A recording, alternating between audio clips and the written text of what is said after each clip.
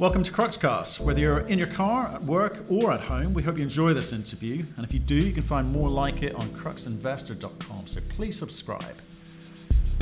Hi, I'm Segun Lawson. I'm CEO and President of Thor Explorations. Thor Explorations is a West African-focused gold explorer developer, soon to be producer. We have projects in Nigeria, Senegal, and Burkina Faso. Our flagship project is the Segilola Gold Project in Nigeria, which we've been developing since we acquired it in August 2016. We got it funded last year. We broke ground on construction on the 1st of March 2020, and we've been building it through. We're looking to pour our first gold in a matter of hours, actually, and we're extremely excited by it. The company and the project itself see ourselves as a growth platform. We believe there's a lot more growth to come from Segilola in and around the project in Nigeria. And we're also extremely excited about our project in Senegal, where we've been advancing and getting some very exciting drill results over the last few years. Our next milestone, there's a maiden resource, which we hope to get out in August, after which we're going to build on that and look to take that through as our second mine, the various stages of feasibility over the next couple of years. So yeah, that's an introduction on us. Fantastic. Lovely to meet you. We've not met or spoken before, so and I've been wanting to hear the Thor story from the horse's mouth, as it were, because people have been talking about you in a good way. I was speaking to Vox Royalty yesterday. They're very keen, I have to say. So when you say you're hours away from pouring, what do you mean? You're literally going to be pouring today? Yeah, I'm sitting on site right now. We have, we press released last week that we were turning the mills. We've been commissioning the plant, various components of it, the conveyor belts, the mills, the leach tanks. Historically, there have been some historic tailings which we're passing through the circuit. We'll be looking to pour that first gold out of those tailings this evening, probably about 7 p.m. Nigerian time. So we're very excited about that. Okay, well, let's start with the story. So you acquired this back in 2016, and you've been, obviously, you've kind of rushed it through to production. It's got a very short life of mine, though. I think that's what people have been looking at. They've been a bit nervous about that. Should they be? I don't think so. I think, one thing that's very clear is we haven't closed this resource out by any means. Our pit goes down to about 200 meters, 240 meters maximum. There's still gold we've drilled underneath the pit with very good intersections, and the resource hasn't been closed out at depth. There's an underground element to this, which we would like to build on next year after we're in steady cash flow. And there are a number of satellite targets which we've been systematically advancing in parallel through construction as well. So we've actually just kicked off a 10,000 meter drill program on these other targets. So we think the mine life extension is inevitable. We had a decision to make. We looked at where we were. Our reserve is currently sitting just over 500,000 ounces, rating at 4 grams per ton. And the economics were extremely compelling. We can produce gold for the life of mine at a cost less than $700 per ounce and 90,000 ounces per year. So that's extremely transformational for a company our size. We believe it was the right way to go, get into cash flow, get very strong cash flow, whilst extending the life of mine in parallel. And there are a number of examples. I'll give you a Roxgold, for example, who've done this successfully, and we think we can do the same. So remind us what Roxgold did. Well, they had a short initial mine life with very compelling project economics as well, very high-grade deposit, and they kicked off on that. And you've seen from when they did the initial feasibility study to where they are now, or most recently, they've consistently managed to extend the mine life. And we believe we can do the same as well. We don't believe we've closed this resource out by any means. We haven't spent a huge amount of exploration. When we acquired the project, it was sitting just under 400,000 ounces at 3.8 grams per ton. We've managed to increase that to 520,000 ounces at just over 4 grams per ton in the reserve. The global resource is a lot bigger. And we think, we've still got a way to go in converting a lot of the resource to reserves and also growing the reserve itself. Right. So, but why haven't you done that already? Why not spend the money to do that? Because when, there's a strategy, I think North American strategy would say, minimum of 1 million ounces resource, minimum, before you could even contemplate, thinking about getting into production, or you just keep going until the resource tells you to stop. So why do you think this strategy is going to work for you, and why haven't you done more drilling previously? Yeah, there are a number of reasons, and I'm happy to go through them. First and foremost, we're in Nigeria where, this has never been done before. This is the first large-scale gold mine in Nigeria. There isn't a blueprint, there isn't a precedent to this. So we didn't want to go and drill something out that was too big. That would be extremely difficult to finance. Something, 1-2 million ounces, and then have difficulty in financing it. Secondly, the project is the highest grade open pit project in West Africa. Very fast payback at $1,800 gold price, payback in less than 10 months, and then we're into free cash flow. So that was a very compelling reason. If we could raise the finance at the time, then the all-in sustaining cost of under $700 per ounce at today's gold price means we're making over $1,000 per ounce and producing 90,000 ounces per year. So that's nearly $100 million of free cash flow after fully repaying back the project in less than a year. And that was a decision that was, clear and obvious that we had to take at this point, a company our size. And then lastly, we just thought getting into cash flow without having to continually raise money for exploration, myself being a founder shareholder as well, continuing to raise that expensive money for exploration was extremely dilutive at the time. We just thought, we could create a huge amount of value for the shareholders by getting into cash flow a lot quicker than going through the stages of constantly raising money to prove up something larger. Okay, so and needless to say, the resource is there, the reserve is there. It's not going away. We're going through a period of into cash flow, and we can always come back and continue to grow the reserve going forward. Okay, that's quite a meaningful chunk of free cash flow, and presumably be debt free. So very attractive for sure. So what are you envisaging, plowing back into the ground, and what are you going to do with this free cash flow? Because I think if you look at the Rox Gold example that you gave, they went off and bought another asset. Are you going to need to do that to, get noticed? No, I don't think so. What we're also very excited about is we have another project which on its own would be, in another junior, would be a flagship project. It's a project which we think is much bigger than what we have in Nigeria, albeit it's at a much lower grade. And it's also in Senegal, in a jurisdiction that's much more known for gold and mining, and had its success story there. We've drilled to success there. We've just finished a 15,000 meter drill program, and we're waiting on those results. We're very excited by what we see visually. And unlike Rox Gold, I had to go out and buy another project, we're looking at building our second mine organically.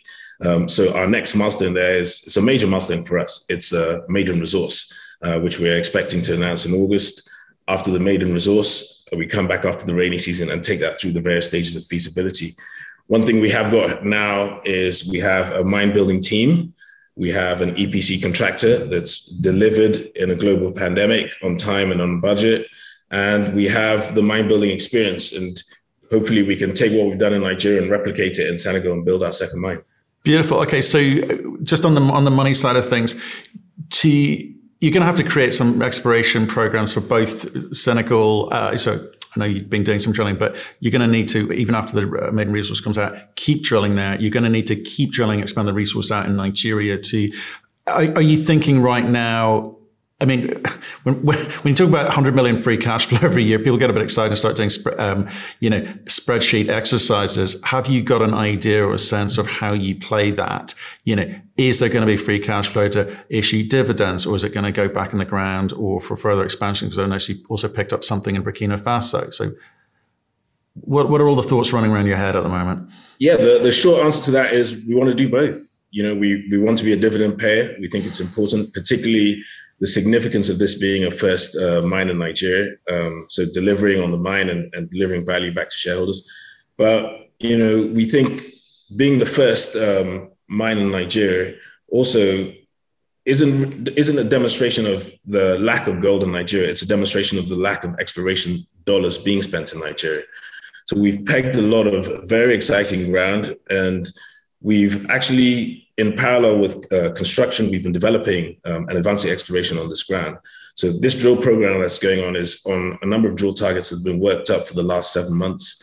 We're going to put some money into that, which we already have. After our maiden resource, and hopefully we're excited by the maiden resource, we'll be looking to take that to reserves, and that would probably require, between 20 and 40,000 meters of drilling in Senegal as well. So as a priority, we're looking at funding those 2 exploration programs, as well as being a dividend payer next year. It's interesting, actually. I was looking at your PowerPoint. You've got about, it says 59% shareholder distribution by geography is Nigeria. It's kind of really is homegrown.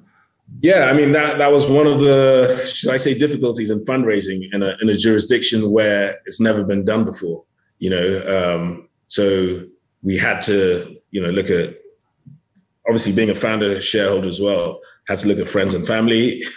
We looked to the bulk of our funding, particularly for the project, came from the Africa Finance Corporation, who's our largest shareholder. They're Nigeria domiciled as well, and a number of institutions in Nigeria. And then we did a private placement in the summer of 2020. That was well distributed, across Europe, North America, and Asia as well. So why is this thing listed in Canada? You want the long story or the short story? I don't mind. I just want to know. The short version is I probably, around about 10 years ago when I had started this company, I was a private company, and I was looking to raise funds. I had my project in Senegal. I had just acquired with private cash and an option. And the opportunity came to reverse into a cash shell that had, a decent amount of cash in, $2.5 million. And it happened to be listed in Canada, happened to be called Thor Explorations, a name which I really liked. And we reversed into it in August 2011, and we've been operating as Thor since. So we haven't really had a presence in North America, hence the London listing more recently, a couple of months ago. And we've kept that listing in Canada as well. Okay. It's interesting because I think the AIM listing made a lot of sense. When I saw you did that, I was like, okay, you're probably going to get a bit more liquidity, a bit more trading, because Europeans seem to be a bit more comfortable with Africa as an investment destination, don't they? And how much is that these days? Yes. I want to say, how much is it these days? Because it's not a decision you take lightly. The listing. Yeah, in London. Yes, it's not. But the real eye opener for us was, we got the project funded in April, May last year, and then we were doing a non-deal roadshow in London, and this was the first time out in front of institutionals, and the response from the UK investors and the European investors was extremely positive. In fact, there were a lot of investors that couldn't invest because we were listed in Canada, and a lot of our management teams based between London and Lagos, Nigeria, the same time zone. You look on the oil and gas side, there are a number of companies that have projects in Nigeria that are listed in London that have done very well as well. And we just thought with all these factors, the rationale was very compelling, and it made a lot of sense given the success of the private placement last year as well to list in London. So do you think you're getting a bit of a Nigerian discount because legacy issues historically, you're just over 200 million market cap, right? You're just about to throw off a ton of cash. You've got to production, so no one can fault you. You're getting to production tonight, so no one can fault you. But do you feel that right now there's still that kind of legacy Nigerian discount component to your valuation? Definitely. I think there's a Nigeria discount. I think there's a first mover discount. For the fact that we're first mover in the country, the fact that it's our first mine, and like you rightly say, we've hugely de-risked the project through as we've got it to the end of construction, and at the end of the day, dollars are dollars. So if we're spitting out the cash flow we're projected to, I think the re-rating will come, and the fundamentals remain the same. The fundamentals of the company are there for all to see. We will be producing gold, and we will be in commercial production from September onwards, and don't forget our second project. I think if that was in another company, it would have its own peer group, which would be material to our existing market cap. So look, all we can do is continue delivering in what we're doing, deliver on construction, get our maiden resource out, deliver on exploration on both projects, and then hopefully, the share price will re-rate in as people begin to recognize the value. Okay, so let's look at the fundamentals that you talk about. You raised about just over $100 million previously. I mean, how much are we down to? Have you got much cash left? So at project level, we have $5 million left.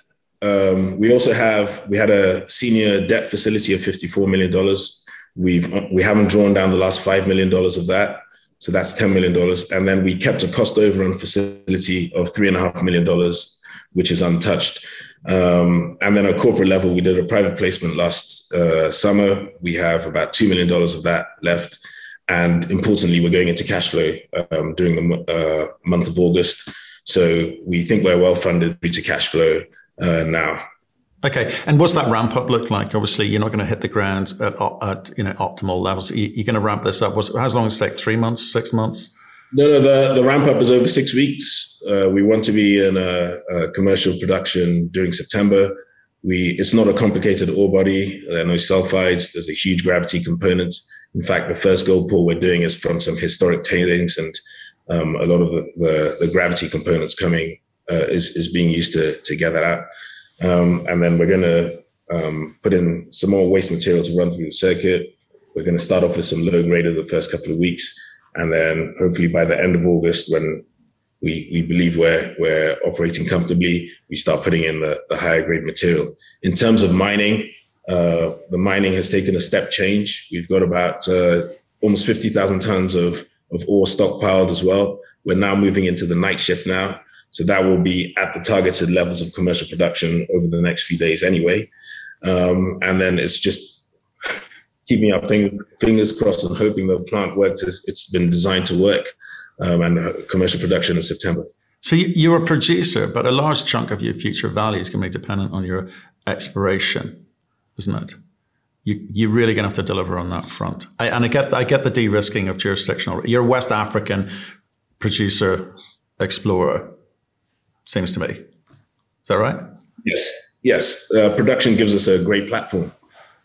We have pegged over 900 square kilometers in Nigeria of targets which we've generated, and we're looking to get more. And geologically speaking, it's highly unlikely that what we have in Segilola is there in isolation. So part of our strategy and the plan now is getting that additional what we defined as drill targets into masses.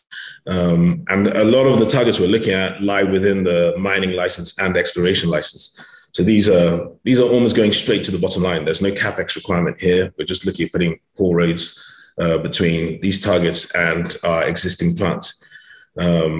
So the growth is there in Nigeria, and we're just looking to unlock that value. And the growth is there in Senegal. And I kick myself. I don't think I speak about the Senegal project enough. The maiden resource will be much larger than what we have in Nigeria. It's a much lower grade, but that's also growing as well. We should, at the end of our drill program, should this drill program be successful, we're looking at a strike length of 7.5 kilometers and still open. And we've only really drilled in the oxides there. So that's got huge potential as well to advance. So you're correct. We've got cash flow coming as a producer, very strong value for shareholders. But that is really just a platform to unlock what we see as a much bigger value proposition in terms of our exploration package. It's interesting. So with that cash flow, hopefully no dilution required, because you've got the organic growth, not just in Nigeria, but Senegal, but also Houndé, which you don't talk about either. It's the third project. The poor cousin, it seems. Why is that not getting any love and attention? So we were the minority joint venture partner in Houndé for a very long time. We originally got the licenses, then we joint ventured them out to Acacia, who got taken over by Barrick. So we were the 49% holder, and they were the operator, Advancing Exploration. Needless to say, Barrick started divesting their non-core assets in West Africa and Africa, which included Houndé. And we managed to get a great deal there where we got back full 100% in exchange for 1% NSR. But, the build up to this had been 4 years of development in Nigeria, years of drilling in Senegal, and then we suddenly got 100% of what we had in Burkina. So our focus and our hands were completely full with what we're doing in Nigeria and Senegal. And then we got this great optionality in Burkina Faso. It's something which we haven't committed to advancing straight away. And one of the things we did when getting the licenses back was resetting the clocks on the licenses. So we have another 8 years. So it's something which we can come back to next year when we're in steady cash flow in Nigeria, when we've advanced Senegal even further. Or it's something, if the right joint venture partner came along with the right terms, we would consider very seriously as well. But the real focus right now is Nigeria and Senegal, and Burkina remains this great optionality for us. Brilliant. Look, thanks so much for coming on the show and talking us through the project. Congratulations getting to first pour. I'm very excited. Remember, do send a video through. We'll be sure to include it here so people can sort of see, to have a look at at you doing that. Stay in touch. Sounds like great things ahead of you, and well done on the AIM listing too. I think that's going to be good news for you. Thank you very much, and thanks for the interview. Looking forward to. I'll send you the video when we get it. Thank you for listening. If you've enjoyed the interview, why not subscribe to Cruxcast or our website, cruxinvestor.com, and of course our YouTube channel, Crux Investor. Plus you can catch us most days on Twitter and LinkedIn. We really love getting your feedback, so please keep it coming, and we'll speak to you again soon.